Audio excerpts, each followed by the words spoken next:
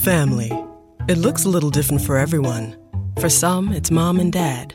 For others, roommates who feel like family. And for others, it's your significant other, their golfing buddies, your children, a high school soccer team starting lineup, and oh look, they're all taking you up on the offer to stay for dinner, really testing the limits of that phrase, the more the merrier. But no matter where you call home, Geico makes it easy to bundle and save on home and car insurance. Easier than making 3 frozen pizzas and assorted frozen veggies into a cohesive meal.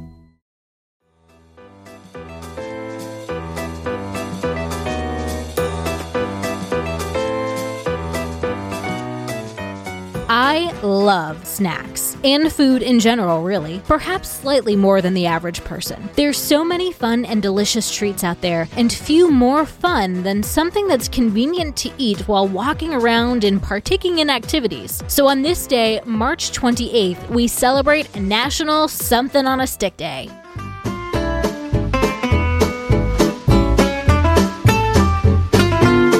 Welcome to TacoCast Podcast, Every Day's a Holiday. No, really, it is. Did you know that literally every day is a holiday? I don't know about you, but I love having a reason to celebrate every day. Whether it's your favorite foods day or something else totally random, happy holiday to you. Perhaps part of the novelty of eating something on a stick is that it harkens back to our caveman days, hunting with spears, roasting over a fire, and consuming it all from the same piece of sharpened wood. And we have proof from archaeological sites that humans have been cooking meat over a fire for 300,000 years, the Paleolithic era. While it's certainly transformed, it can be hard to put a finger on just why it's so much fun. Could it be that it allows you to keep one hand free for activities, cuts down on cleanup, feels like summer? Whatever your reason, there's something on a stick for everyone. Kebabs, shawarma, teriyaki, hot dogs, corn dogs, popsicles, marshmallows, caramel apples, lollipops, fondue. Heck, you can put anything on a stick if you really wanted to. We know we've been doing the whole meat on a stick thing for hundreds of thousands of years, with mentions of meat skewers in Homer's Iliad. Here are a few more things on a stick moments in history. In the 1860s, food vendors in Japan begin selling yakitori, teriyaki chicken on a skewer right from their charcoal pit. In 1905 in San Francisco,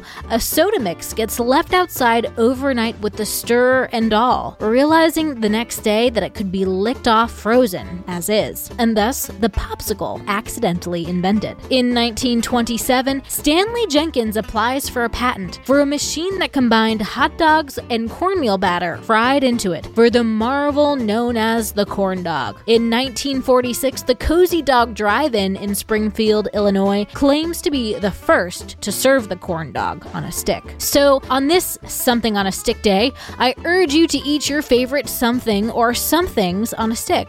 I've already given you a rundown of a popular list, so if you didn't hear one you liked, make your own stick versioned treat. You can make your own healthy pops with fruit and Greek yogurt. You can design your own kebabs with veggies and protein. It's endless, really. An additional tip, if you use chopsticks, anything can be on a stick. Happy holiday, everyone, and I'll see you tomorrow.